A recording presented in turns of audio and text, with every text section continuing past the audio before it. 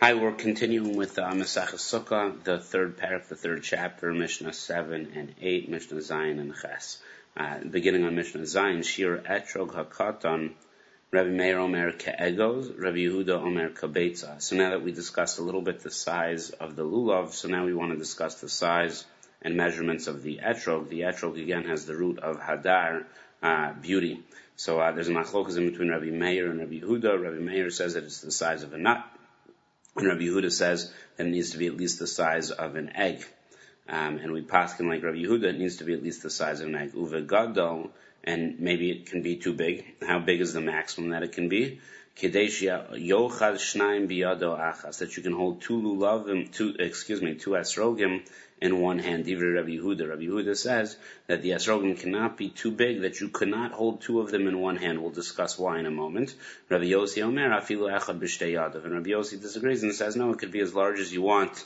How large? Even if you needed to hold the esrog with two hands, meaning not two in one hand, but one, and it would require two hands to hold, that would be okay. So why does Rabbi Yehuda use the shear of holding two in one hand? For a simple idea that we know that one is supposed to hold the lulav in the right hand and the esrog in the left hand. However, if somebody were to put the lulav in the other hand and the esrog in the other hand and he wants to change it, so at some point in time, we don't advocate juggling with the arba minim, at some point in time, one hand is going to have to hold both.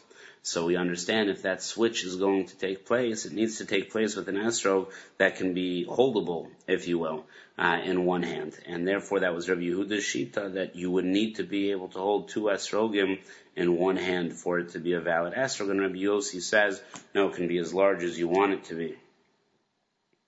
We paskin in the Gemara later on, like Rabbi Yehuda, like Rabbi Yossi, that there is no maximum size for the size of the esrog.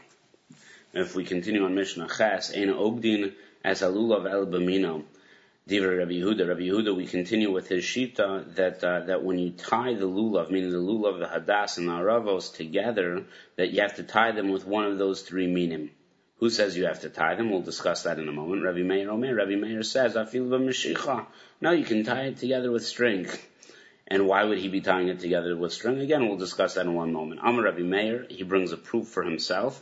Ma'aseh b'anshe Yerushalayim, that the men in Yerushalayim would tie shahayu ogdinas lulaveyam begimonio shel zahav, that the lulav, again with the concept of hadar, of making it beautiful and making it glorified, right, beautiful, that they would tie the lulav together with golden strings. And literally strings of gold. Amulo, and the Chachamim answered Rabbi Meir and said, "B'mino hayu ogdin also milmata."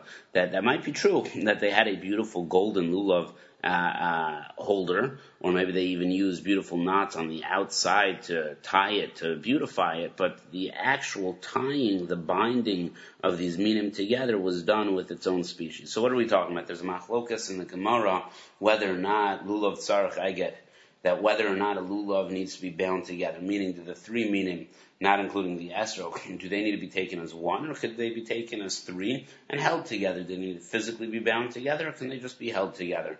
And according to Rabbi Yehuda, who says that they need to be tied together, he says if they need to be tied together, so it must be that they need to be tied together with one of their own species. Because if we added another species, string or gold or what have you, to tie them together, that would be Baal Tosef. You would now be adding on another species to, at that point in time, the Arba Minim, and that would be a violation of Baal Tosef. Rabbi Meir, who does not hold that there's an obligation to tie the lulav in one thing, you can just take it together, one doesn't need to tie it together, says okay, so it might be easier to shake, it's more convenient, we know how we position the knots and the holders, hopefully in order to get the right na'anuim, the right shaking feeling that we'd like to have, so we place them in different places and with different situations and different tightness, etc. So Rabbi Meir also says that people would do that, but they would tie it with various different accoutrements, and they weren't nervous about Baal Tosef because everybody knew that this was just extra. It turns out that we paskin like Rabbi Yehuda, that we say that the lulav should be tied, and that's why the minhag today is that when you look at a lulavim, so the holders that you get when you purchase a lulav are oftentimes, I don't know if oftentimes, I think always, fastened out of palm fronds, the leaves from the lulav itself, would come in that they would be used for both the knots as well as for the holster that holds the lulav, the aravos, and the hadasim together.